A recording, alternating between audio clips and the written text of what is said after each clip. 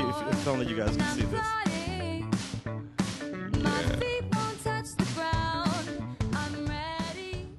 You and I, we have such bizarre fetishes. That's reminiscent of the Josie and the Pussycats soundtrack. It kind of does. Yeah. It sort of does. Just Yeah, the that's Pussycats movie. that is, of course, a song from Anna and the Apocalypse, which we're going to be talking about on the show today. Which is a Anna and the Apocalypse. It's a low budget UK indie, but it billed itself end of last year in release as the first Christmas zombie musical, and that's exactly what it is. Yeah.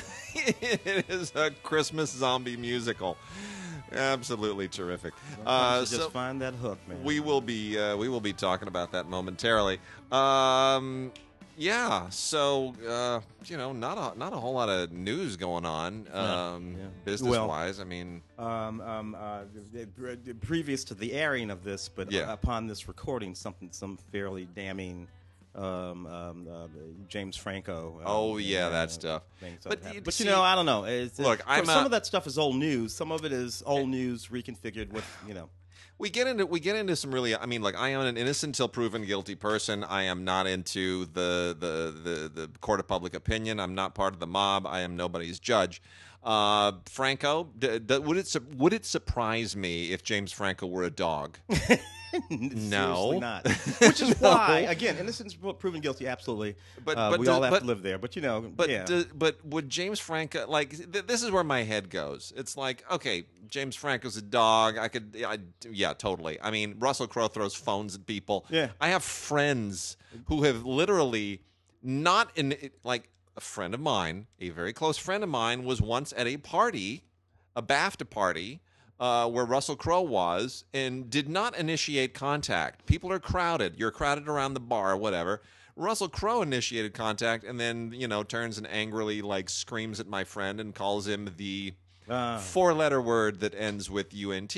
And I mean, I love Russell Crowe, but I know he's a hothead. Yeah. I know that. Yeah, he's So what he called that other guy. Frankly. And so these things, De Niro, just a little situation with De Niro, in a former. He's a hothead and too. that doesn't really have anything to do with any sort of sexual, No. but just his behavior. Yeah. The human behavior. Now, this is what I say about that. You sent me a note about one of your neighbors, Yeah. the father, the other day. I'm not saying his name. I don't know why I'm not saying his name, but I won't. And He's had meltdowns before. and but, everybody yeah. would know. But here's the thing about these people. I think it is fair for folks to call even just bad behavior out, because Yeah. you know what? You should be ashamed of your bad behavior, and you should know that folks, when they see you in future, will think to themselves, "Well, look at that! There goes Russell Crowe. He is a asshole and a wonderful actor." And the order in which these things will be flowing around in the zeitgeist and in people's heads will be in the correct order. And people can redeem themselves too. And they should. You can fix it, and This you is- can get it back on track. This and is you what I would should. say to Jimmy. Jimmy Franco, let me talk to your son. Fire your managers. Get rid of all of them. This is what you do. You go on radio and television, and you say to every single young woman who came through that acting class, to that acting school of yours, you're all... Assuming this is true. This is what Jimmy. Look, like this, Jimmy. I apologize wholly and completely. Either I did the stuff you say that I did, and I am wholly unawares of it, because dudes can be dudes, or I did it and I knew I was doing it and I shouldn't have been an asshole in the first place. I'm just sorry. Men have to get used to simply realizing that sometimes we're assholes. Yeah. And just cop to. Just cop to. I'm willing to cop to my assholeness at any time in the entire history of my whole existence as a human being on the planet. I here's the know other- I've been an asshole a lot. Oh yeah, I have too, and it's usually when I'm on hold with somebody who's being uncooperative. So but here's the thing. I also think, like, okay, Jimmy Franco, he's a dog, but does James Franco have such a hard time getting women that he needs to, like, create an acting class as a lure? Perhaps that's unlikely, but then again, No. you know how men are. Men can be men. Look, I look at that acting class, and this is what I ask myself: the way the whole thing was all. Yeah. The very name of that one, what section of the class of the sex scene. Wouldn't Homie, do not create an acting class and put a section in it called the sex scene. Don't do that. But if it see, and then I also go like, if that was all really as true as it's recounted, there would be entire Instagram feeds and Reddit pages dedicated to that with photos. And, you know, it's kind of, but you know, I mean, that's the kind of thing you can keep secret. But maybe I'm wrong. I don't Maybe know. I'm wrong. To put you this way, I've taught lots of acting classes over the last 30 years. I've Yeah. never taught an acting class wherein anyone in the acting class was required to get naked. Yeah. And if somebody suggested that I do that, I'd be like, you know what, that's a bad idea. That's a bad idea. We're not going to do it. We're going to go ahead and act all this stuff instead. But, you know, we shall see how these things are adjudicated. It's Hollywood, folks. What are you going to do? It's just Hollywood. What's so funny is how things never change. Freddie Arbuckle. Fatty Arbuckle. Fatty Arbuckle, yeah. 100 years ago now, right? Yeah. Or something like that. Yeah. You know, at the beginning of Hollywood, Yeah. this business came in with sex scandals. There will always be sex scandals, and there are sex scandals now. Yeah. Well. All right. Well, I'm going to make a mention of two classical releases to start. One from Opus Arte, one from Naxos proper. The Opus Arte is really terrific. This is a great, great ballet. If you didn't know, if you're not really into ballet, and there's some ballets, whatever. Meyerling by Kenneth Macmillan is just sensational, and this is an absolutely wonderful, wonderful staging of it at the Royal Opera House with the orchestra of the Royal Opera House. Franz Liszt wrote the music, so the music alone is to die for. It really is great. The story is fantastic, and if you don't know the story of Meyerling, it's based on the actual true story of the Crown Prince Rudolph and his mistress, and it's just a wonderful drama, even without the amazing dancing, and the dancing is phenomenal, and the music's phenomenal, and this is just a great staging of it. It's fabulous.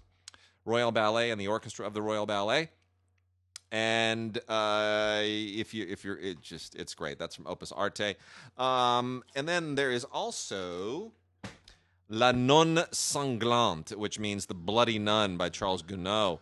Really, really good opera.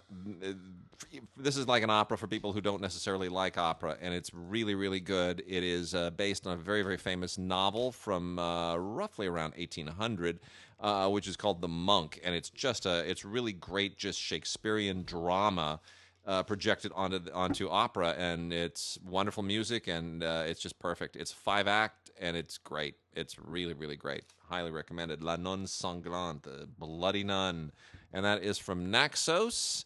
And let me make mention of some KidVid real quickly here, because we got some really, really good KidVid this week. Not getting as much KidVid as we used to, but every once in a while we do get some good stuff. And Curious George, Royal Monkey, is a lot of fun. Comes with some stickers inside. My daughter is starting to really like Curious George because she likes monkeys. Because I used to call her a nutty monkey, and I learned my lesson. Here's a lesson about kids. Let me tell you, people, if you don't have kids yet, if you have kids, you know exactly what I'm talking about. I get scolded by my wife for this all the time. Don't egg them on. If you think it's a cute name to call a kid a nutty monkey, as I thought it was with my daughter when she would do something, I go, "Oh, you little nutty monkey." That encourages the monkey behavior. Then it's like, oh, really? I'm a nutty monkey? Well, here's another monkey thing I'm going to do. And next thing you know, it's out of control. So whatever cute names you come up with, whatever cute little commentary you come up with. You little Einstein. You little Einstein. Yeah, that's it. There you go. Oh, you fantastic little patient homework doer. Oh, you're so patient. Oh, that's what you want. You want encouraging the behavior is a thing. So anyway, there are songs in this, and it's a really, really cute story. It gets in with there's another monkey, the king's monkey. They meet the royal family. Anyway, there's kind of a wink, wink, nudge, nudge, prince and paupery thing going on here. But it's very, very sweet. It's very, very touching. It's nicely done. It is Curious George, Royal Monkey. And the stickers. Kids love freaking stickers. I don't know why. From Sesame Street, 50 years and counting. This is great. I can't believe it. Sesame Street's 50 years old. So this is. Why does that make me angry? I'm experiencing all sorts of weird emotions right now. Yeah, same here. Yeah. So this is a 2-disc set celebrating just great best of greatest hit stuff from 50 years of Sesame Street, and it's amazing. A lot of great guests on here who sing songs as well. You get Patti LaBelle, you get Ricky Gervais, you get Amy Poehler and Jeff Goldblum and Solange and Madeline Kahn and Janelle Monáe, and it's just great. Josh Groban, it's really, really lovely. And if you grew up on Sesame Street, I think adults may actually enjoy this more than the kids. 5 hours of just classic Sesame Street, all the characters, all the running bits and motifs. And what's really interesting is if you're kind of a historian of this, you do see the evolution, not just of the characters and the technique of the show, which has become very sophisticated. Yeah. If you watch Sesame Street today, it's not just like a set with a bunch of puppets and cameras pointed at it. It is really sophisticated television production. It's really very impressive. So they spare no expense on these things, and it's really nice to see how that evolves. And then we also have a couple from Nickelodeon, the Paw Patrol pups in Ready Race Rescue, where they're basically just in cars and ripping around the track, and I don't, it's like Paw Patrol, Speed Racer Paw Patrol. I don't really get it. Let me talk for a moment about JoJo Siwa. JoJo Siwa, Sweet Celebrations. This is her birthday special featuring JoJo and Bow Wow Show. Okay, JoJo Siwa is this kind of dorky little blonde rapper girl who's become a total Nickelodeon phenomenon. And this is all about her 16th birthday celebration. I've got to say, she annoys the crap out of me. She really does. She's just so irritating. I don't really understand what her audience is, but to any parents out there whose kids are into JoJo, you have my prayers. You really do. I will not expose my daughter to this. I don't want this in my house. This woman she's so irritating. But somebody's happier because of her, and I wish you all the best. I really do. New movies, man. You want to talk about Anna and the Apocalypse? Let's talk about Anna and the Apocalypse. It's only on DVD. Yeah. It's not on Blu-ray. We're going to give one away. Yeah. By the way, we're giving one away. Love the zombies are coming to town. And what was that? What was that wonderful tagline? The only Christmas zombie. It's the first Christmas zombie musical. Christmas zombie. First musical. Christmas zombie musical. A zombie apocalypse. That's it. A little town in the middle of Christmas, and there it all goes. This movie was a lot of fun. What is it with the zombie movies that involve, sort of like a different zombie dynamic? There was one about a couple that was in love, and there was zombies a couple of years ago that came out by Paramount. What the hell is going on with that? When you and I were coming up, there were slow zombies. And then I came fast along. Zombies. They're fast zombies. And now it's all funny zombies. And now it's all funny zombies, zombies on TV, zombies in love, zombies that There's sing and a dance. film that I'm talking about on Film Week today, which is a zombie film, which is not very good, to be honest, but Little Monsters. And the only reason, this is an Aussie zombie comedy, and the only reason this damn thing exists is because they were able to get Josh Gad and Lupita Nyong'o to be in it, and somehow now it's an A-list film, even though it's and there's a point. There are 2 points in the film. Josh Gad plays this like failed actor who's a kid's entertainer, and next thing you know, he's trapped in the house with Lupita Nyong'o and the funky Aussie guy and the kids. This is what it is. There's an Australian guy who can't carry the movie by himself, but he's like a slacker, and his girlfriend. He just broke up with his girlfriend, and now he somehow makes his way. And Lupita Nyong'o's taking care of a bunch of kids, right? She's a school teacher, and there's these kids, and then Josh Gad is entertaining the kids, and now suddenly zombies are there because the Americans at the nearby base in Australia did some experiment that went haywire because Americans always create zombies. So now we got zombies and kids. And Josh Gad is crying, and there's staples in his face, and I don't really know why. I don't care. He's annoying in this movie. And then Lupita Nyong'o is out there with a spade whacking the heads off of zombies, and I'm thinking, sweetheart, you just did Us. You just did Us. You're an Oscar winner. Yeah. Why? Yeah. What's going on? It's an issue. Unless there's some sort of Australian tax deal or something like that going on. I don't know. Anyway, this thing, Anna and the Apocalypse, we're going to give one away. A bonus feature behind the scenes making Good of the stuff. film. a lot of fun. We're gonna give one away. Send us an email to gods@digigods.com or gods@cinegods.com. Put Anna, ANNA, in the subject line. Give us your address and name in the body of the email. And just make sure it gets to us by Friday, October 11th, the 11th. And we will send that off to you. Whoever is lucky enough to win Anna and the Apocalypse, we'll let you know. We'll let you know on the 12th. Yeah. Just get it to us by the 11th, and the winner will know by the 12th. And it's a fun film. Look, it's just a bunch of kids in a small town in the UK, and there's a zombie outbreak, and now the kids have to survive. And the songs are really, really good. I mean, they're really good, and it's a lot of fun. It was made on a shoestring, and you would never know it. It's Gotta love it. terrific. Gotta love it. Ari Aster's new film, Midsummer. Everybody was just all bananas about this, as they were about his, sort of first big film, Hereditary. I got to tell you, these things, his films, Ari comes under the auspices of things that I appreciate more than things that I actually enjoy. I agree. So I appreciate I Ari and what you agree. got going here, but do I like these movies? No. I feel the same way about Robert Eggers. Yeah. I felt the same way about The Witch. Yeah. I watched The Witch and I thought, amazing sound design, very impressive art direction. Not really enjoying this. Is it a sense of horror and terror and uncomfortableness mostly? Yeah, you get all of that with these. And this is what's funny to me about this movie. This couple, they go off to I think it's Sweden is where they're going, and they're with these people, and these people have these particular traditions and this thing. Midsummer Night's Eve. Midsummer Night, every 90 years. All my Swedish friends do it.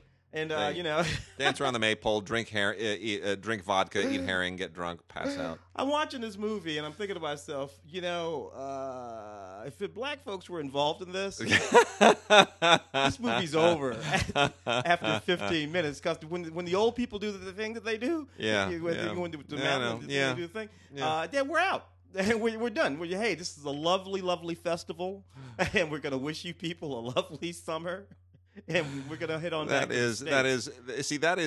there are so many. That is one of my favorite things. There is so much of this stuff you take for granted in horror movies until you have black comics who consistently, whether it's Dave Chappelle, whether it's Hart, on and on and on. I mean, there are so many. Kevin Hart has talked about this as well. They talk about horror films. They will explain. You white people are crazy. What is wrong with you? Why would you stay? Why would you stay? Friday the 13th, Halloween. What is wrong with you people? Why don't we just go home? People are dying. No, this is so. That's funny to me about this movie. But that's also what makes Jordan Peele stuff so interesting. Yeah. Because he's winking at that at the same time. Yeah. As opposed to that zombie movie that Lupita was just in. Yeah, no wink. Unbelievable. No wink. Child's Play. I sort of reconceiving of Child's Play. There's been a lot of the Child's Play movies. I think I did the junket for the original Child's Play movie back in maybe 89, 90? So I'm going to be full disclosure here. Mark Hamill does the voice of Chucky here. Mm-hmm. He does a wonderful job. It was Brad Dourif in those other movies. Brad Dourif in the other ones. He does a wonderful job. Even if he didn't, I wouldn't say it because Mark Hamill's a neighbor of mine. So, that being said, I'm not gonna say anything bad about Mark Hamill in this movie. By the way, Mark Hamill's a great voice of the Joker. As long as we're talking about Joker again. Yeah. Animated voice of the Joker, terrific. You guys are going to be talking about Joker today on the We are indeed. show. Yep. And Dolomite! And Dolomite. Which you and I just call that one. Oh, we called it. One of my favorite movies of the year. Yeah. Let's just push pause on Child's Play for a second. Yeah. Dolomite Is My Name and Joker are basically flip sides of the same movie. It's the same movie. That you've been talking so about. fascinating. We'll get into that more as the season goes along. But I saw them both in the same day, and I thought, this is the same story. Yeah. It's just flip sides of the coin. This is the dark side and the bright side of the American dream. Mm-hmm. And there are 9 points of commonality between those characters. It's fascinating. But Dolomite Is My Name has so much heart. It's like a blaxploitation Frank Capra movie. Oh, it's just so inspiring, and it made me so happy. Funny, but just so heart, inspiring. Heart. Just this thing. Eddie Murphy is playing Rudy Ray Moore. Yes, who is a comedian who adopted the persona of this long sort of standing character in the black community called Dolomite. I mean, so you got to understand all that because back in the day, people used to think that there was a guy named Dolomite. No, it's not a guy named Dolomite. No. That's Rudy Ray Moore. And Rudy Ray Moore was this sort of comedian and song guy, born in the late 30s to a sharecropper. Yeah. And came up out of the South, came to Los Angeles, and tried to make it, and clocked along for 20, 25 years. And by the time all this happens, Rudy is like about 40. 45 years old, 40, 45 years old. And it's supposed to be over. But Rudy bets on Rudy. Yep. And Rudy bets on all the misfits and freaks. And Rudy and the misfits and freaks, hey, they win. It's a beautiful story. It is a beautiful, beautiful story, and the thing that I'm saying about it is this is a movie fundamentally about a guy with unfailing belief in himself. Even if nobody else believes in him, he believes in himself, and he will not stop. Yeah. And it's what happens when you just don't have quit in you, and it filled me with joy. It made me so happy, and Eddie captures the heart of Rudy Ray Moore. And I had the great privilege of that year that you and I wrote that piece for Entertainment Today when the Blaxploitation Festival was going on at the Nuart. I went with our friend Dean, old film school buddy of mine, went down to see a double feature of Dolomite and the Human Tornado. Yeah. And Rudy Ray was there introducing them, signing, doing autograph stuff in the lobby. And he did 20 minutes of material at the Nuart Theater before the movie even started. And it was... I look back and I just can't believe what a privilege it was. Yeah. And he passed not too long ago. What about not too long ago. 10, 12 years ago? The thing about Rudy is Rudy owned his negatives on the day he died. He owned all of it. He owned his films. So anyway, not a tragic story, Rudy Ray Moore. Because we've been watching these sort of biopics over the course of the. You had your Freddie Mercury last year, and you had your Elton John, and we just had Judy. Yep. Elton John turned out okay. Rudy turned out okay too. Yeah. So kind of love that. It's great. Fantastic. So anyway. Finishing up on Child's Play. So here's my problem with this. Yeah. The original Child's Play, Chucky is possessed by serial killers, the spirit of a serial killer. It's supernatural. Yeah. There's nothing supernatural here. This is a cautionary tale about China. A disgruntled Chinese factory worker hacks one of these dolls and turns it into a murderous, autonomous AI. Yeah. That's what's going on here. I guess I kind of appreciate the cautionary tale about farming out everything to China, but it doesn't make for a very terrifying Chucky. Yeah, and you know what? If you want to do that, just write that story. Don't insinuate it into a Child's Play movie where things are just a little bit different. Dick the cast though, you got Mark, you got Aubrey, you got Tim Matheson, you got Brian Tyree Henry. Cool cast of people. But is it the Child's Play of our not youth? No. But no. And there will not be any sequels to that thing either. The director's commentary on that though, if you want to check it out. Jarhead, Law of Return. Man, don't need no more Jarhead movies. No, didn't need the first one. Not really. Came in kind of well. Look, I appreciate that particular Jarhead was about the first Gulf War. Adapted from a book, if I recall correctly, a memoir of Yang. So I appreciated it. Again, that tank war out in the desert and all that kind of stuff. Don't need another Jarhead movie. Nope. I don't really know what to say about that. And other than I think somebody just wanted to make some money. So anyway, Jarhead, Law of Return. Not a lot on here in terms of special features or anything like that. Yeah. Didn't need another Shaft movie either, dude. Nope. Although this is better than the last one. Well, it's better than the last one. More tongue in cheek. The reconceiving of the Shaft thing. The Sam Jackson reboot, which was a little bit too self-serious. The John Singleton film. I don't fault him for making it. It just didn't. The story didn't make any sense. No. Too bad. What that movie gave us is Jeffrey Wright. Yeah. Jeffrey Wright came out of that. He played Basquiat, I think, in a little film. But the Jeffrey Wright playing that little Puerto Rican gangster, that's what that movie is. This is Tim's story. There are a whole bunch of Shafts in this film. Shafts every place you look. The jokes, it works. I really like Tim Story as a director. I think he got a little bit derailed with the Fantastic Four films, all of which made lots of money. By the way, they're not good movies.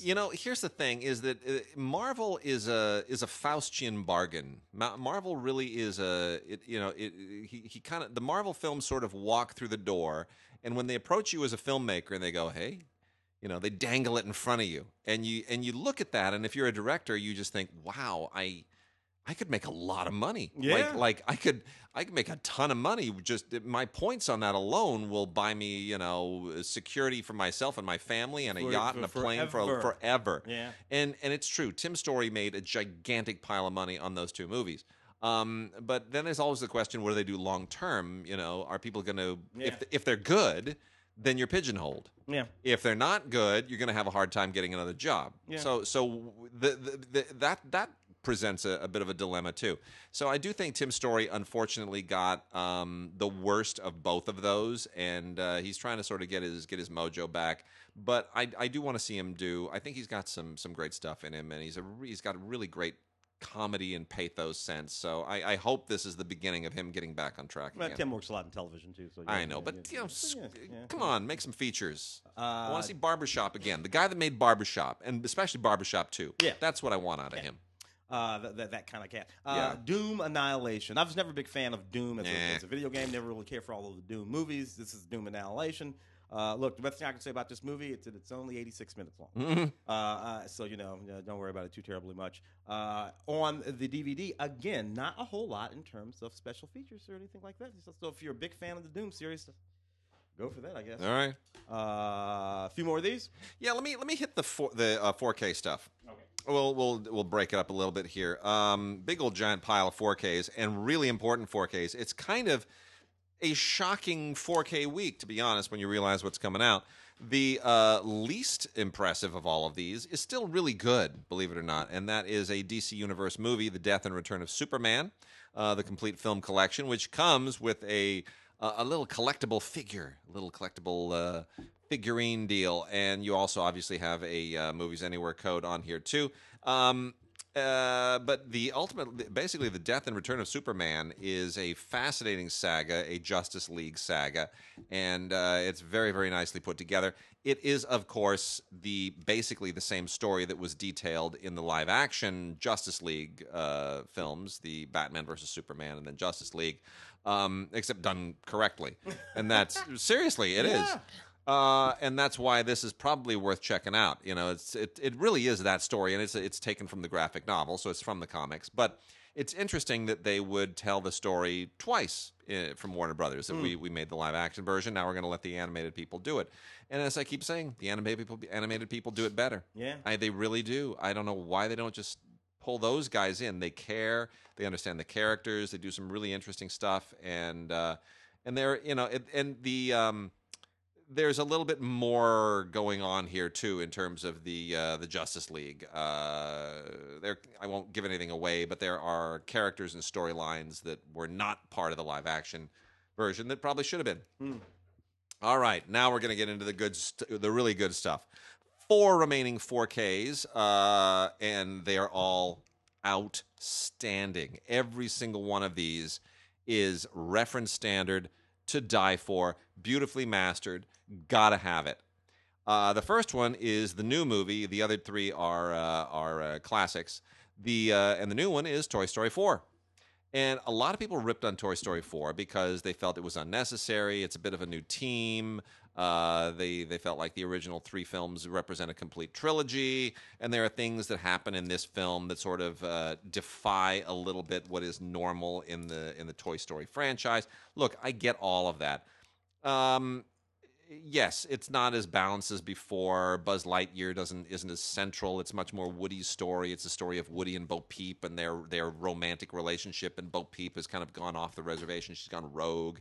She's free. She's free. Perfectly insane. Yeah, it's a little silly. But what I love about this is, and I admit this is totally subjective, is that the toys are no longer belong to what's his name, the kid, the boy.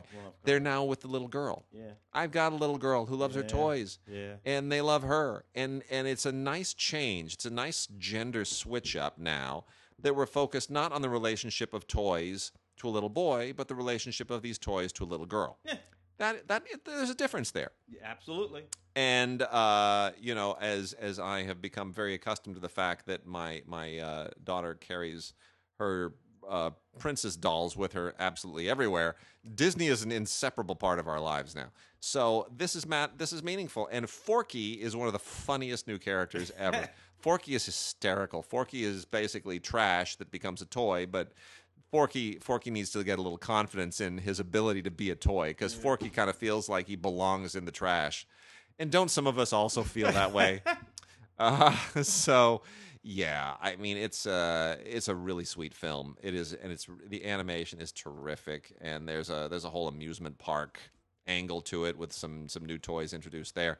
It's just a really, really sweet film. Terrific extras on here. The Blu-ray, the extra disc is a Blu-ray with a bunch of extras on it, and mostly featurette material, but there's some deleted scenes that are also really sweet. Now, let's get hardcore. I'm going to save the best for last, and I'm going to start with Pan's Labyrinth on 4K. Which is really dazzling. I'm going to just assume that Guillermo del Toro was deeply, deeply involved in every single second of this, because this thing is one of the richest applications of HDR I have ever seen on a 4K. It is phenomenal HDR. Has the Guillermo del Toro audio commentary on both the Blu-ray and the 4K. And a whole bunch of featurette stuff, including a video prologue by Del Toro and multi-angle storyboard and thumbnail comparisons and his director's notebook. I mean, it really gets into the nitty-gritty of the filmmaking. Most of this is stuff that has already been released, but what you're really watching this for is to understand what HDR can do. Pan's Labyrinth probably shows off the capabilities of HDR better than anything else on 4K at this moment.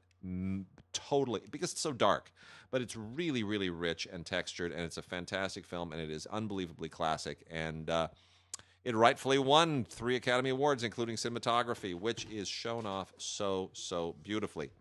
Also on 4K, believe it or not, freaking Gremlins, 35th anniversary. Wow. I know. Can you believe that? 35 years since Gremlins. These things drive me crazy. So here's how old I am. I'm working at the National Theater. I know who Joe Dante is. Of course, I know who Joe Dante is. You know, he's a Spielberg guy, and he did the Twilight Zone was the second movie that I actually worked on. That was like a week after I started working at the theater.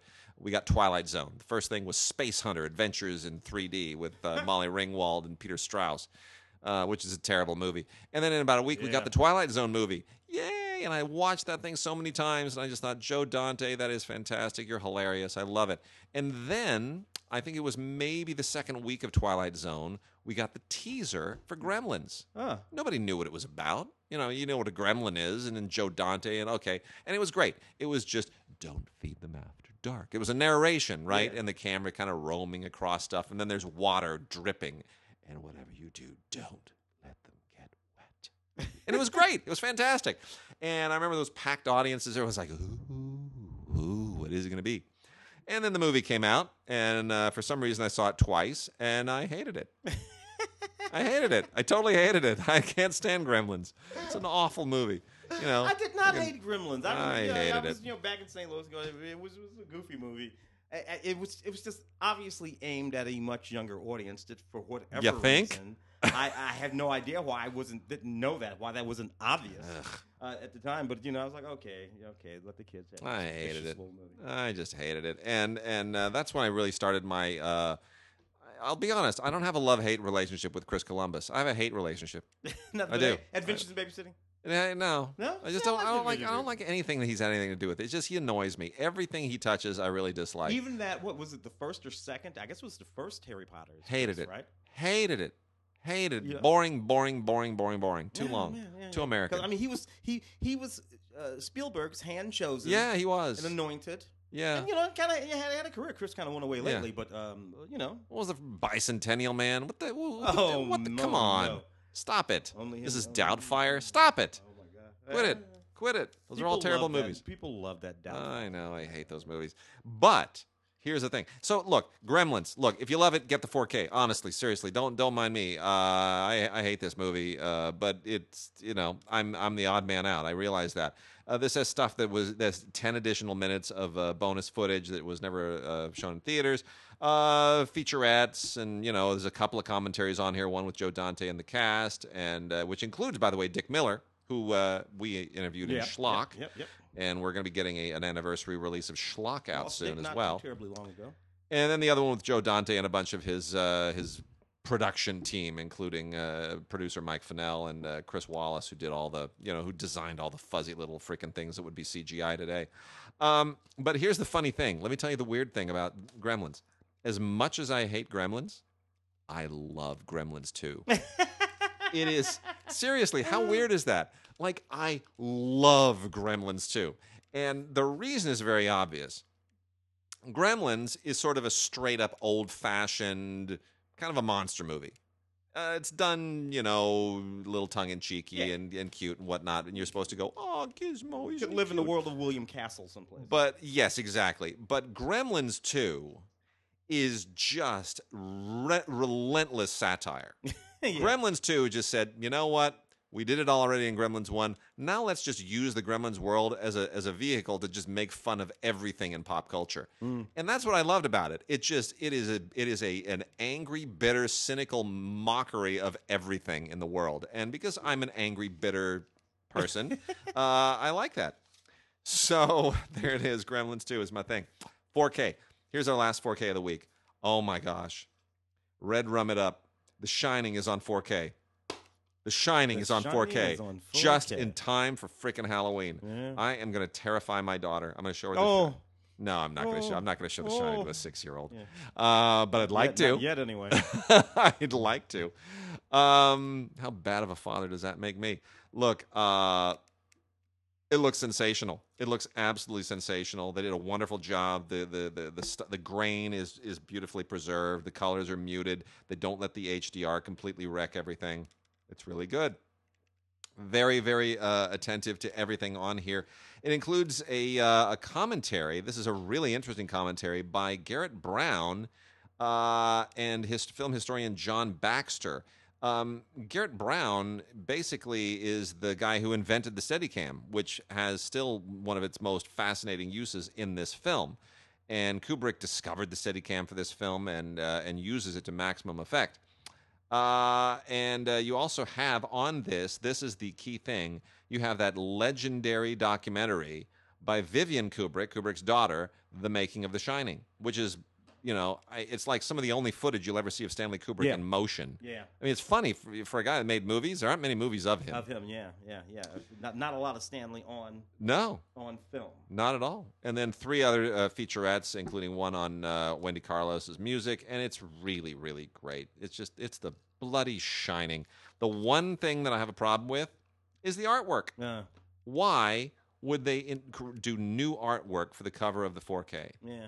Why would they do that? Not necessarily. That iconic. That looks like something out of I don't know, the Texas Chainsaw Massacre sort of artwork. Yeah, but it's not The Shining. It's not. No. It's basically it's a white cover, and it's a silhouette of Jack holding the bloody axe, and then inside the silhouette is kind of hand-drawn artwork, very good, but it's just a little bit of a montage of the Overlook Hotel and snow and Danny on the big wheel, and it's like, well, but the Shining poster, that yellow poster, which I had hanging over my bed for 15 years, is so iconic.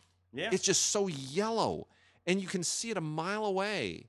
And if you're going to have a display of this, if you have a display at a Best Buy or somewhere, and this is sitting on a shelf, are you paying attention to this? No, it's just a white box. If you see that yellow... Yeah. It drags you in there. It drags you in. Just do it. Why would you abandon the artwork? Why change it at all? Yeah. I don't understand. I just don't get it. Really bad marketing decision. Because it's not like it's the same movie. There's no reason to change it. No reason to change it. It's 4K. Just let people know. A couple of rest of the new movies. Yeah, let's do it. Casey Affleck directed this little movie that came out a little bit earlier this year called Light of My Life. I watched this movie for Film Week, and I must say I rather enjoyed it. It just kind of came and kind of went away. So Casey Affleck writing and directing an original story. We find ourselves with him and this little girl, and they're holed up out in the woods mostly. And for the overwhelming most part, he is trying to train her to pretend to be a little boy. eventually we come to understand what has happened in society, something that's killed all the women and girls. And he directed this. He directed this, wrote it, Yeah. the original idea, original concept, right. not based on any sort of. And you know what? This was a really effective movie. It Casey's a very talented guy, and I He- know he he's actually- controversial, but he he's had some issues and he's whatnot. he's very talented. It's a talented family. I Yeah, mean, you you know, can rip on them as much as we want, but they're talented if they people. can control their vices. Yeah, yeah. But nevertheless, it's an intense little film that comes down to a question of what are you willing to do ultimately to save the ones that you love, and that's what this movie's about. I thought it was very good. I thought people would be talking about it, among the indie crowd. Around award season, seems like that's not going to be the case. Nevertheless, I want to talk it up because I thought it was a good little movie. I'm afraid that on the Blu-ray here, it does not have much in by way of special features. Kind of a bummer there. Awake. So you got this guy played by Jonathan Rhys Meyers, who wakes up to find that he's wanted by the police for a number of murders. Ooh, very Hitchcockian. Yeah, very Hitchcockian. William Forsythe in this movie. I love me some William Forsythe. Oh, Malik Yoba in this movie. yeah. Love Malik Yoba. And Francesca Eastwood, one of Clint's younger children. How many kids does he have? Do Oh we know? man, there's a lot of them. Particularly, I had the ones that actually have the last name Eastwood. Kind of Yeah. hard to go by. Anyway, this was kind of fun. Dug it a lot. Again, not much by way of the special features, which is a little bit irritating. Damien Bashir, in this really excellent film called Walden: A Life in the Wood. It's actually divided into like these three films, these three stories that are all speaking about. It's sort of loosely based on the Thoreau, but these three stories are all sort of based on the idea of what it means to get in the 21st century anyway, to break away from the modern trappings of life and go out into who gets affected by that and how you come to think and live, and it's told from these three different perspectives. It's a really, really, really good movie. Damien Bashir, you can't go wrong with him. He's absolutely fantastic in this movie. It's Thoreau, but it's very contemporary, very modern in the way to sort of capture it there. Not to interrupt, Yeah. a little bit of breaking news that just crossed my news wire here. Diane Carroll just passed. Oh, Yeah. Diane Carroll. Just saw her, Paul Newman, Joanne Woodward, The Blues. The Blues, Paris yeah. Blues. Paris Blues, that's right. Just saw that yesterday, utterly by happenstance. Yeah. Late 50s, early 60s film. She Diane was so beautiful. How old was she? She was 84, passed from cancer. She's apparently been fighting cancer for a long time. And I did not realize that Suzanne Kay is her daughter. Suzanne Kay, who's a producer. I didn't realize that. So anyway, yeah, Diane Carroll, just a beautiful voice and such a I mean, Julia was a groundbreaking show. Groundbreaking show. A young black woman. She won a Tony. She won an Oscar. You know, Claudine. Claudine is the performance you want to James see her Earl in. Jones, Claudine James is Earl just so Jones. beautiful. And I got to tell you, she had a little sort of comeback, I suppose you might call it, in the 80s. Yeah. As a part of the Dynasty world, the world of Dynasty.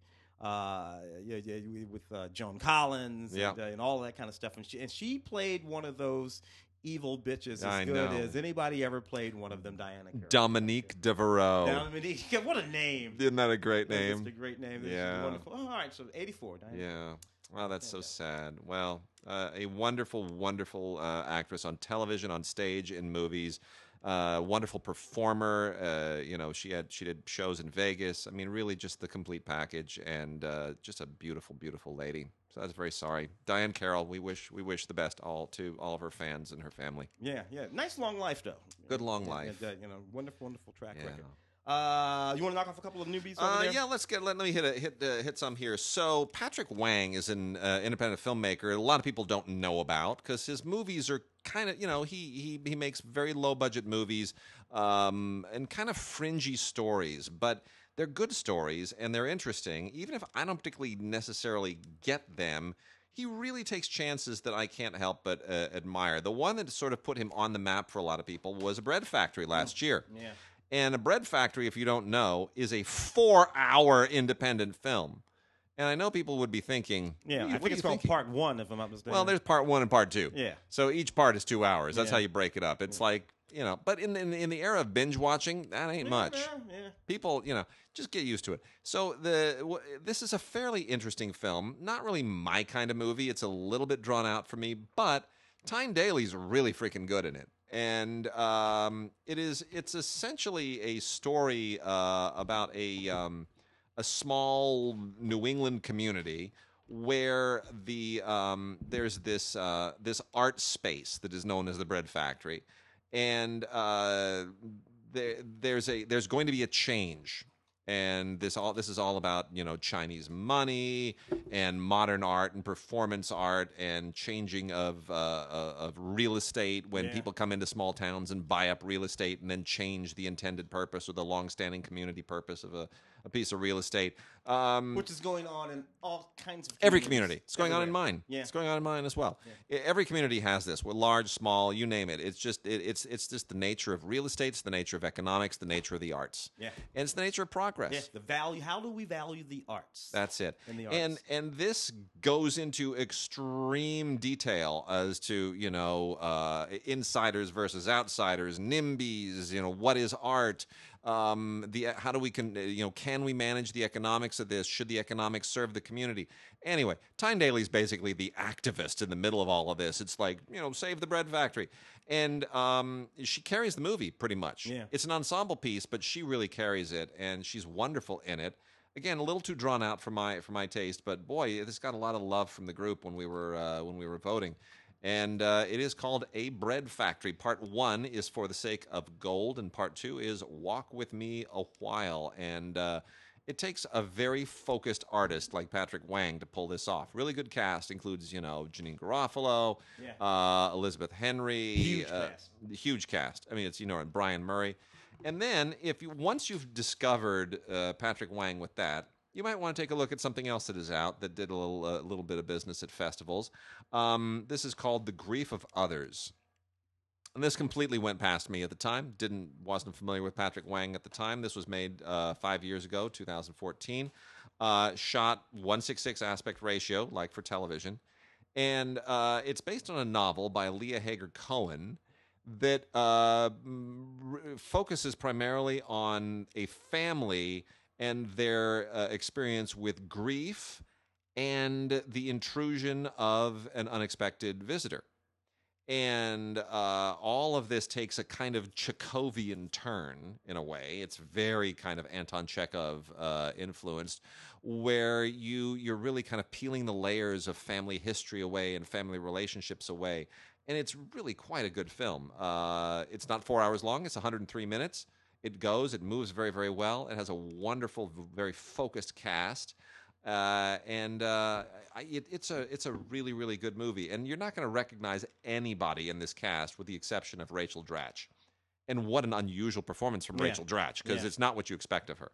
So it's a really good movie. It's called The Grief of Others. And Patrick Wang, I really sincerely hope somebody gives you a big budget and latitude to do something a little bit more mainstream, because I'd love to see what he comes up with. I really would. Fantastic stuff. Harpoon. Yeah. In the vein of sort of Knife in the Water or something like that. Anyway, this is one of these movies. What's really going on here? These people didn't have any budget to make a real movie, but they could rent a yacht. Yeah. So they rented this big fancy yacht. You put 3 people in the yacht, 2 guys and a gal. You strand them out there. They got lots of alcohol. They got very little food. They got almost no water. The sun is banging down on them. Tensions start to rise. It's an intense, tight little movie that I rather enjoyed, actually. Director's commentary is on it. Director's audio commentary on it. Sort of behind the scenes thing on it. Look, it's a slick little movie about when you put people in a claustrophobic situation, what might happen. Harpoon on Blu-ray. Good title. Heart of a Champion. This is a girl and her horse movie, but it's just so sweet. Dove. It has the dove seal. It has the dove seal. It's just so sweet. Those dove people are busy. In the vein of Black Stallion, all that kind of stuff. You can't go wrong with stuff like this. It's a lovely, lovely film. Won the Audience Award at Dances with Film. Sweet and beautiful and well acted and well executed. Not bad.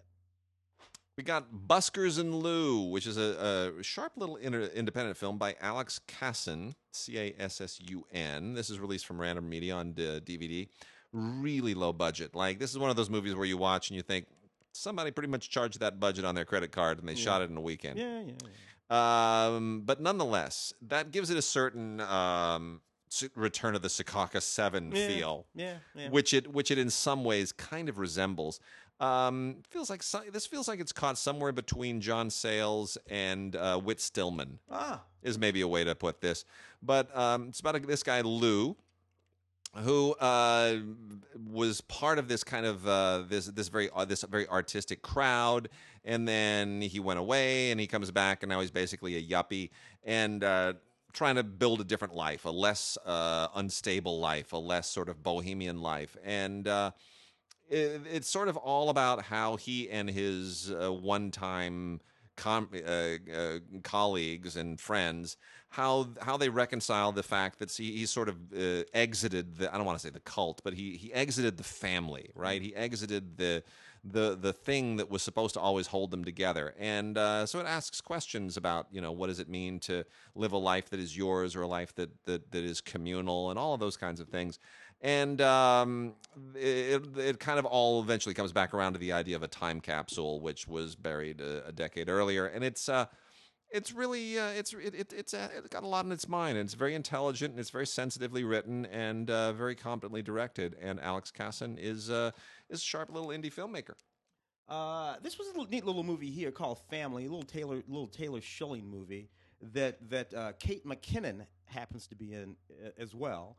It's a funny little sharp little movie that sort of came and went. Yeah. Yeah, it was kind of unfortunate, I think, because again, Brian Tyree Walsh in this film. Yeah. Brian Tyree is working, man. Yep. Once you get going, you kind of get going. Peter Horton in this film, a really, really neat little movie. Peter Horton, he's going to work again too. They're relaunching 30-something. Really? You didn't know I that? did not know this. You didn't know that? Dude, this was like a crucial period in my development as a television watching adult. Watching 30-something while I was 20-something.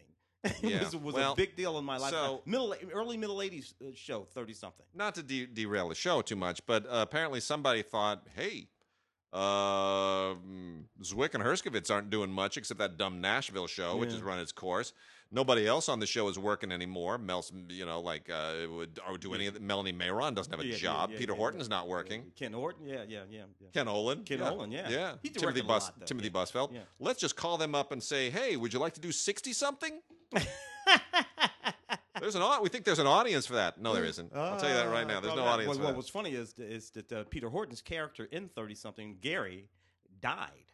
That's right. If you're watching, he died in the car accident. Well, that's right. I guess he's not coming back. Yeah, but he's a major sort of director on that show. Anyway, this is just a funny little sort of horror / comedy movie called Family with Kate McKinnon and Taylor Schilling, and I thought it was pretty neat. You should probably check it out if you get a chance. Not bad at all. Inside Man Most Wanted. Look, Stop it. Let's cut it out. Okay, let's have an agreement. Inside Man had to be 15 years ago. Let's have an agreement.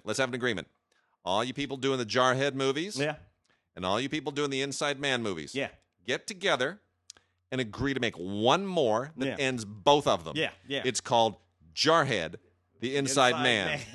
Make that movie and don't make any more. Set it inside a bank in the middle of Desert Storm. This was about an NYPD hostage negotiation, a federal agent who team up to save a whole bunch of tourists who are trapped inside the Federal Reserve. Literally, guys, come on. I mean, I don't know. Really, I don't know what the economics are behind greenlighting movies like this. And I get it. There's this thing that already exists, but again, Inside Man, Spike Lee film, of course, with Denzel Washington and Chiwetel Ejiofor and all that kind of stuff. Fantastic movie. It's a 15-year-old movie, though, dude. I know. So who remembers that? Everybody on the cover of this was 12 when that original movie came out. I don't know, but I will say this: it was just about last Tuesday that I woke up in a cold sweat. And I had a nightmare about being trapped in the Federal Reserve. Really? No. No. That's it. All right. The Wedding Guest is a good film. Michael Winterbottom has such an unusual career. He never makes the obvious commercial choice, but he keeps making movies, and they tend to be good movies. Sometimes he takes chances that don't pan out, but he has always had a fascination with the far-flung parts of the world, whether it is India, the Middle East, Sarajevo, Afghanistan. He likes places where there is conflict and, shall we say, unstable civilization. He is drawn to those kinds of stories, and The Wedding Guest is more of the same. it's a fairly routine idea, but he does it so professionally that you almost forget it. Dev Patel plays a mysterious guy who makes his way to Pakistan, where it becomes clear that his job is to kidnap a woman from her own wedding. And then the question is, who paid you to free this woman from this wedding that she clearly wants nothing to do with? And of course, yes, there's a whole thing going on. This is a guy, she's, as we know, in that part of the world, in Pakistan and India especially, marriages are very often arranged within the family. So who is it that, she was with before? Who's paying the money to free her? And of course, you can guess that, she and Dev Patel wind up having not exactly the best relationship, and it winds up being a very different relationship. I won't go into all the details, but it is nonetheless a really slick film. Dev Patel it feels more dangerous than he usually does. He's usually playing a nice guy, no, he's got an edge here, and he does a really good job of it, which is good because he's a big guy. I don't know if you've ever been in the room with Dev. Tall, yeah, he's like 6'2". He's a big dude. So he can be very imposing, and you put a gun in his hand, doesn't have to do a whole lot. Yeah. So anyway, Michael Winterbottom also wrote this, and full disclosure, our friend Deepak produced it. Yeah, one of the producers on it.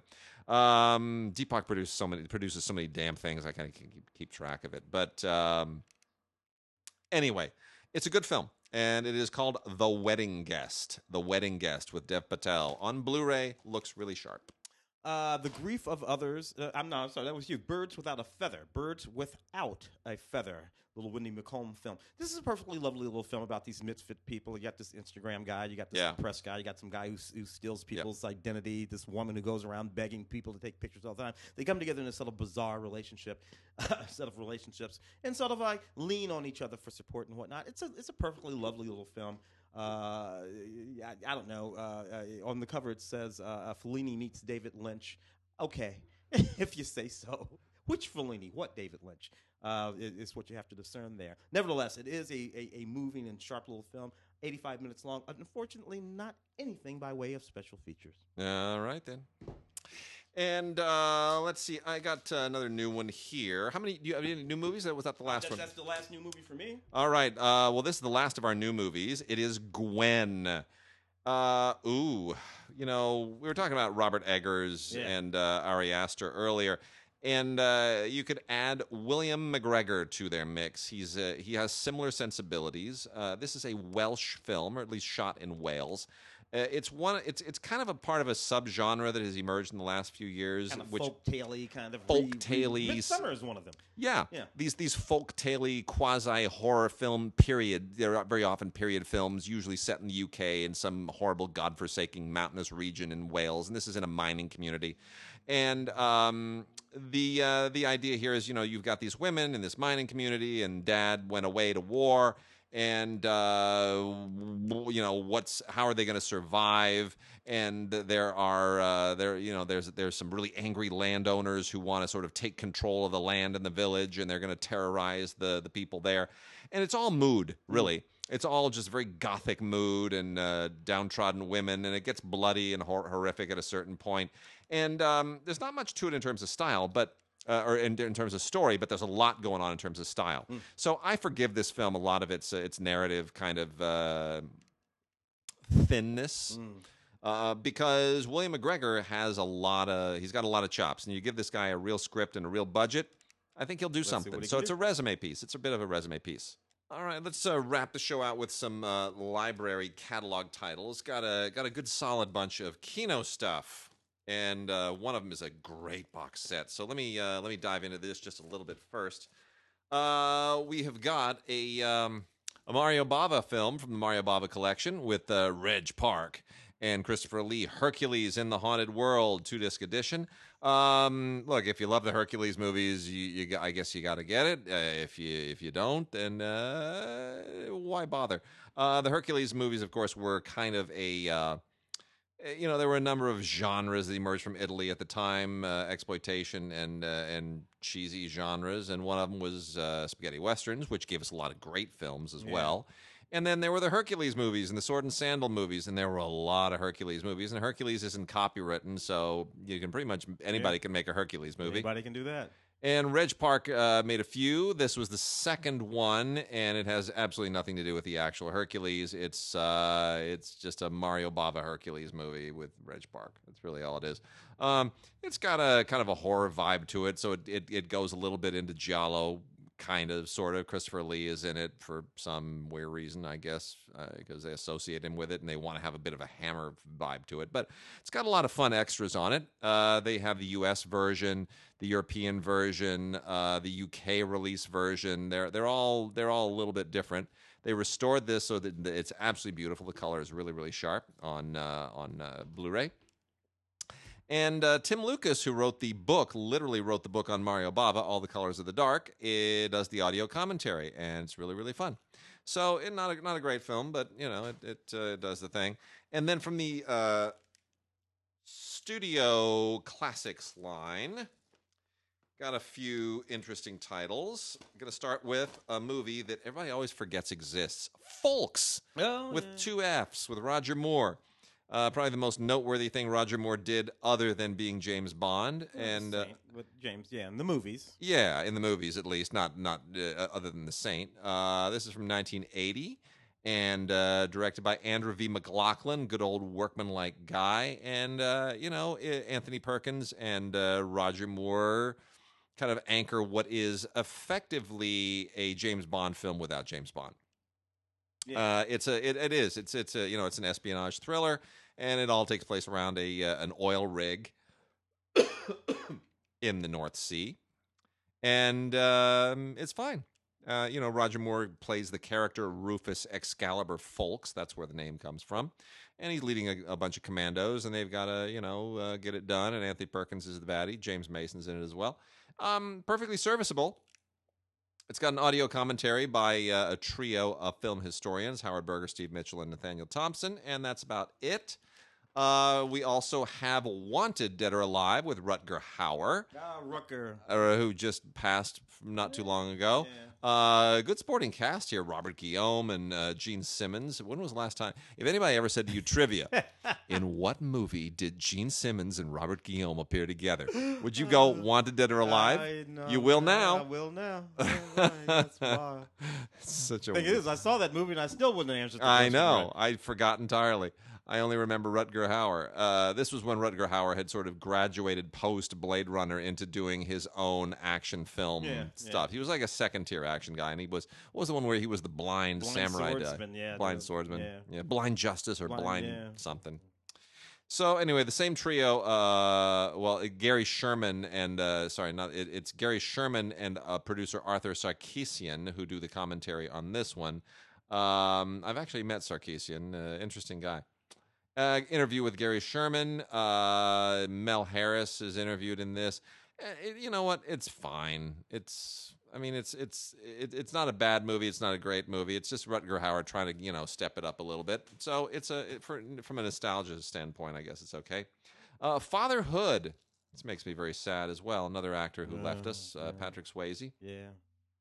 Fatherhood is actually a decent film, directed by Daryl James Root, the South African director, who is very, very good and just does it. He most recently did was it Wolverine? Yeah, something like that. I mean, he gets a lot of junk thrown at him, and sometimes he takes it. But produced by Nicholas Pileggi, Anant Singh. It's a lot of really interesting people involved in this. Halle Berry was in this. Diane Ladd was in this.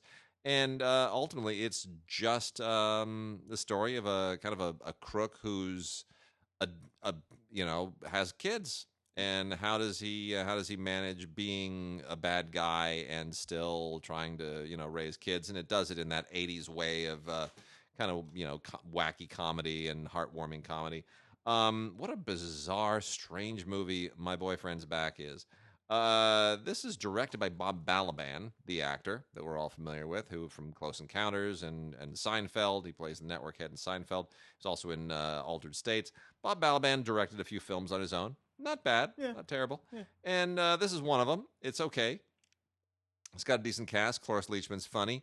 But ultimately, it's still kind of a zombie comedy. It's a guy comes back from the dead, and anyway, to get the girl of his dreams. Blah blah blah blah. It doesn't really work. It doesn't make a whole lot of sense. But it's an '80s comedy in the '90s, 1993, still kind of the '80s. So my boyfriend's back. Ha ha ha ha. Get it? He's back from the dead. Yeah. So it is. Shall I? Yeah, go A ahead. few of these. This first one's kind of interesting for a couple of different reasons. The name of the film is Chicago Cab, 1997 film, starring a guy named Paul Dillon, written by Mary Trubaleski and John Tenatori. Oh. All interesting. These are all Chicago people, Chicago Cabby. So this is based on a play written by a guy named Will Kern, Chicago playwright. So the cast of this movie, going way back, Maura Sinise, whose name was Maura Harris at the time, is married to Gary Sinise, who came out of that whole Chicago Steppenwolf scene. Yeah. Also in this neat little movie, which is constructed of this cab driver who gives rides to some 30, 40 different people, couples, whatever, over the course of a typical shift in December. You're driving around Chicago. This is Cab, 1997, no Uber, none of that. This is a cabbie. Yep. Played by Paul Dillon. And it's just all these wacky, it's kind of a Jim Jarmusch-esque kind of thing, very play-like, because the cab is basically the stage, and some other things happen. In addition to them, these are the folks that pop up in this movie that I just love. Michael Shannon plays the crackhead who gets in the cab in this movie. Tracy Letts, also playwright Right. and noted director now, plays the sports fan who gets into the cab. You roll on down here, and you got Laurie Metcalf, who's, of course, from Illinois and did a lot of work in Chicago. Laurie Metcalf from Roseanne, and a wonderful actor. John C. Reilly is in this film. This is 1997 film now. You roll on down here and you run into Troy West, and you run into Harry Lennox, plays the pissed off boyfriend to somebody in this film. Kevin J. O'Connor, who you've seen in a character. John Cusack in this film, playing the scary man, and on down. So basically, this was just an amalgamation of all these sort of Chicago theater movie. John Cusack was already something of a movie star by the time this film happened in 1997. But I love the way the whole community there, that theater, the way they coalesced onto the film, coalesced and made this little film for these people. Is the movie any good? Not particularly. No. The Addams Family. 1991, that original Addams Family movie with the exquisite Raul Julia and Angelica Houston. Look, I love that television show, the Addams Family television show, which was on the air at the same time as shows like the Beverly Hills Billies and, of course, Gilligan's Island and I Dream of Jeannie and all this stuff. And then you had this very odd show sitting off in the corner doing very weird. The Munsters were there, too. Yeah. The Addams Family, and then the movie in 1991, Addams Family Value after that. So we have them both here in a 2-movie collection on Blu-ray. All new, good-looking movies with a little bit of with a few special features. But the Addams Family, interesting in that Oscar Isaac, Charlize Theron, providing the voices for a 2019 version of the Addams Family. Mm-hmm. Before Vin Diesel did nothing but Fast and Furious movies, or movies that seemed like Fast and Furious movies, he actually made movies. I know, isn't that funny? Find Me Guilty. He has hair as a wig. In this movie where he's playing a Guido. And this is just one of the funniest movies. Sidney Lumet film. And leave it to Sidney Lumet to look at a guy like Vin Diesel and not think of him as just some sort of muscle-bound. And let him play a guy who's actually 20 years older than Vin was at this particular time. In the court case, the stuff of the Bob Yari production. This is really, really wonderful. This is a great Blu-ray, but there's absolutely nothing on it, and I find that frustrating. I'd love to hear Vin talking about Find Me Guilty. And Mean Girls, 15 years, celebrating 15-year anniversary of Mean Girls. Wow. Man, before Lindsay Lohan melted down. I knew her. I ran into her, interviewed her when she was a little bitty girl. What was she in? Was she in a version of Freaky Friday? It was in one of the twin movies when she was a little bitty girl. And I remember interviewing her and thinking to myself, she's just fascinating, going to be just a wonderful actress. And she was. And it all sort of culminated with this movie, Mean Girls. And after that, that's the way it goes sometimes. Anyway, Mark Ward is directing. Tina Fey, just a wonderful in this movie. Lauren Michaels producing. This movie gave us Rachel McAdams. People forget that Rachel McAdams was one of the Mean Girls. She absolutely was. Anyway, 15-year anniversary, Mean Girls. Lots of special features, including that commentary by Mark Waters. Got some other stuff from Kino here. A twofer which is wonderful. If you're a foreign language fan, you obviously love, and I know this, I'm going to assume that you love the French director Claude Sauté, because he is just the quintessential classic French director. Claude Sauté made 2 movies with Emmanuel Béart as his muse, and they are both wonderful, absolutely superb. Encore en hiver, Heart in Winter, and Nelly and Monsieur Arnaud. They are great. Encore en hiver is just a wonderful, kind of fascinating psychological love triangle set against the world of classical music, with Emmanuel Béart as a concert violinist, and André Dussolier, and then Daniel Auteuil playing a guy who restores musical instruments. Anyway, it's just a really, really beautiful film, poetic, fascinating, incredibly well written, really, really psychological, and very sensual at the same time. Even better is Nelly and Monsieur Arnaud, which co-stars the incredible Michel Serrault from La Cage aux Folles, as well as Jean-Hugues Anglade. Really, really amazing movie. This thing is so delicate and so methodical, and it's really fascinating. It's basic there in the middle '90s. It was when so all good. of this extraordinary French cinema. It was mid '90s. It was amazing. Leconte and Yeah. But what the hell happened? Anyway. Yeah. Well, this is basically about a young woman played by Emmanuel Béart, who is not in a good situation in her marriage, and she winds up being introduced to this sort of very unusual older man played by Claude Sauté, who needs somebody to help him kind of write down his biography and put together his thoughts.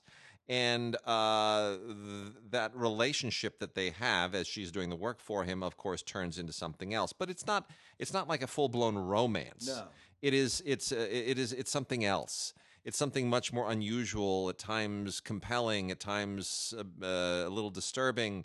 It's really, really, really good, and the way that it's photographed is so artful. It's all in the glances and the gestures and the framing of it. It's just absolutely superb, and it may be Sauté's very, very best film. Both of these have commentaries by Kat Ellinger, who, if you've heard any of the other commentaries, does a fantastic job, and really, really just great stuff. If you are a fan of great legendary female filmmakers, then you are definitely going to want to get this box set from Kino. Kino just nailed it and knocked it out of the park. They have the Ida Lupino Filmmaker Collection, 4 newly restored films directed by Ida Lupino, and it's a delight. It's absolutely terrific. It includes the films The Bigamist, The Hitchhiker, Never Fear, and Not Wanted. Just all of these are absolutely wonderful. Some of the best actors and actresses of their day did work for Ida Lupino, and it's fantastic. I mean, Joan Fontaine here in The Bigamist is superb, as is Edmund Gwenn. That may be my favorite of all of these, but there's a lot of other great stuff in here as well, including Leo Penn, by the way, father of Sean Penn and Chris Penn, who turns in a pretty wonderful performance in Not Wanted as well. So some really good stuff. Which was her first film. It for was. which she was not credited for a long time. People, Ida Lupino, people forget. Ida has like over 100 directing credits. I know, it's amazing. Television, film. Quite a career. Yep. Pretty fantastic. So the Ida Lupino Filmmaker Collection, very, very impressive. Really, really cool. And just kind of wrap things out, we got a couple of criterions here too. Both of them well worth checking out. The Cloud-Capped Star by the very, very famous Bengali filmmaker Ritwik Ghatak is really good. Now, people don't typically pay attention to Ritwik Ghatak because, as far as Bengali filmmakers go, everybody usually stops at Ray. And that's as far as it goes. But there is a Bengali film industry. There are other directors. There are other stories to be told.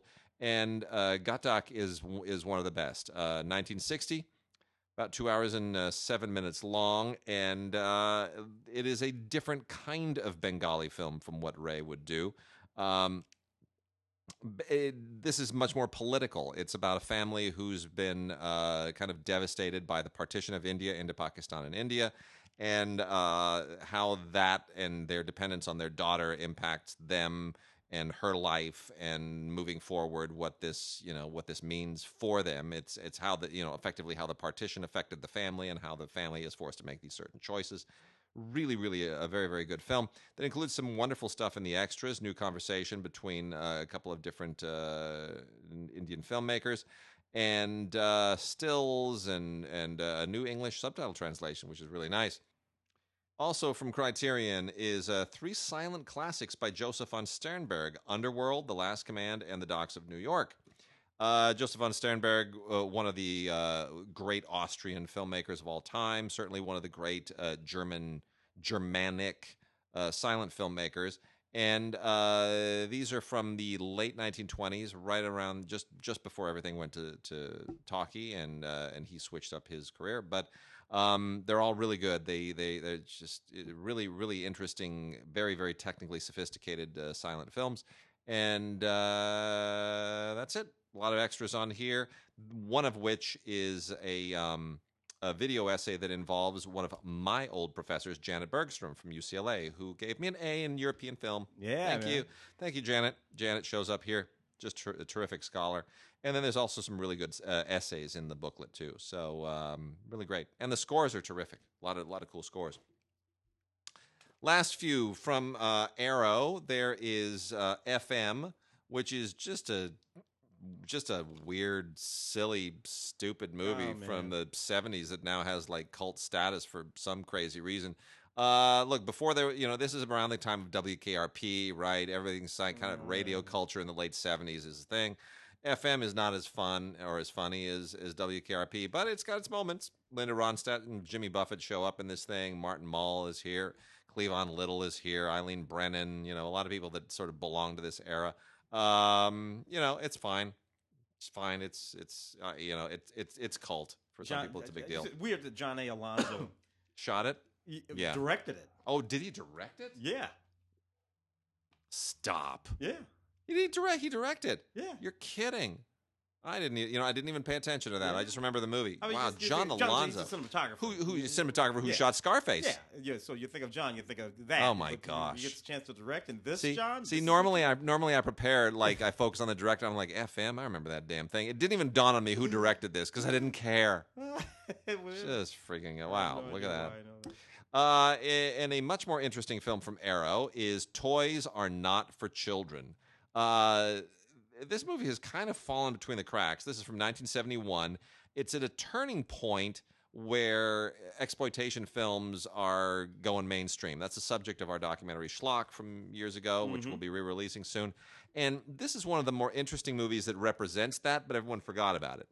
And it's a pretty gruesome movie in many respects because it deals with horror and sexuality and mental illness and trauma and all of these really all the stuff that was in really like it was an exploitation slasher films just a few years earlier, and then pretty soon it becomes the stuff of The Exorcist and Rosemary's Baby and those things which mainstream it between the late 60s and the early 70s. And so this film kind of sits between those two things. Directed by Stanley Brasloff, and it's worth revisiting. It really, really is. Especially the video essay on here called "Dirty Dolls: Femininity, Perversion, and Play," which is has a lot of really interesting and provocative stuff in it. So, "Toys Are Not for Children" by Stanley Brasloff. Might want to give that one a look if you want to revisit some of the more unusual culty films late 60s and early 70s. And then three from the Warner Archive collection. Popeye the Sailor, 1940s, Volume 3. 17 more theatrical shorts from the Popeye line, which they keep releasing. I'm glad they do. Wish they'd release them in a single box set. But that said, they're all great. They're just absolutely terrific. The 1940s Popeyes are just beautifully animated, brilliant color, very clever. Olive oil has never been lovelier. Very fetching, that olive oil. And then the last two Blu-rays from the Warner Archive collection here, a little bit something old, a little bit something less old. Bette Davis in The Letter. It's hard to ever say that Bette Davis is, I mean, they're all sort of her great performances. She could do no wrong. But she was especially good with William Wyler. William Wyler had her number as a director. He knew how to get the best out of her. So anything that Bette Davis did with William Wyler is probably a half a notch above anything else. Written by Howard Koch, music by Max Steiner. An absolutely thrilling adaptation of Somerset Maugham book, where a woman, a somewhat unstable woman, winds up weaseling her way out of a murder conviction. Wow. And Betty Davis it's like she's born for this. She really is absolutely born for this. So Exquisite. Betty died as of our taping of the show. Betty died 30 years ago. No. Tomorrow. Wow. October 6th, 1989. Love you, Betty. Betty. Yeah. And then the last one, absolutely delightful movie, My Favorite Year, with Peter O'Toole. Oh, yeah. Oh, with Peter O'Toole and Mark Lynn Baker, who, of course, would go on to a very successful television career on opposite with Belky Bakhtari with yeah, Perfect Strangers. Perfect Strangers. Yeah. But I love this movie so much. Peter O'Toole got an Oscar nomination for it. It's just absolutely delightful. Directed by Richard Benjamin, who made a lot of junk, but this is not one of them. Yeah. This was when Richard Benjamin was really in his prime, directing some lovely, lovely movies. And I guess, in a way, it's a little bit Ed Woodish, Yeah. but it's just so lovely. What's the lovely line he has in that movie? I'm not an actor, I'm a movie star. Peter O'Toole is hilarious. Oh, in he's this. hilarious, He's yeah. so funny, and we don't think of him as being Well, because funny. he's sending up himself a bit. Yeah, you know. yeah. It's a send up of Errol Flynn Yeah. and himself and others. But yeah, it is really just absolutely delightful. And allegedly, this is, for those who don't know, this was inspired by the early part of Mel Brooks's career. So I'll let you listen to the commentary by Richard Benjamin to sort of sort all that out. But really, it's terrific. It's a really, really wonderful movie. And with that, we are done, and we are going to send you out with another tune from Anna and the Apocalypse. I don't give a shit. Kill, marry, shag, it's all such a drag. I'm more than a lost piece waiting to fit. I'm not a princess satin, oh, I just hoping my chance will come. Then I'm a problem, don't wanna solve them, just wanna have some fun. 'Cause no one ever tells you when you're young. Love's not like the books, the films, or the songs. We've been living a life for far too long, and we're tired of pretending. There's no such thing as a Hollywood ending. I've got the one I want right next to me. I hope to God it works out perfectly. Oh, what if this was all just meant to be? I want a love never ending. Your love is standing. It's no belief I'm suspending. I'll never disappear. I'll get my Hollywood ending. No such thing as a Hollywood ending. No such thing as a Hollywood ending. No such thing as a Hollywood ending.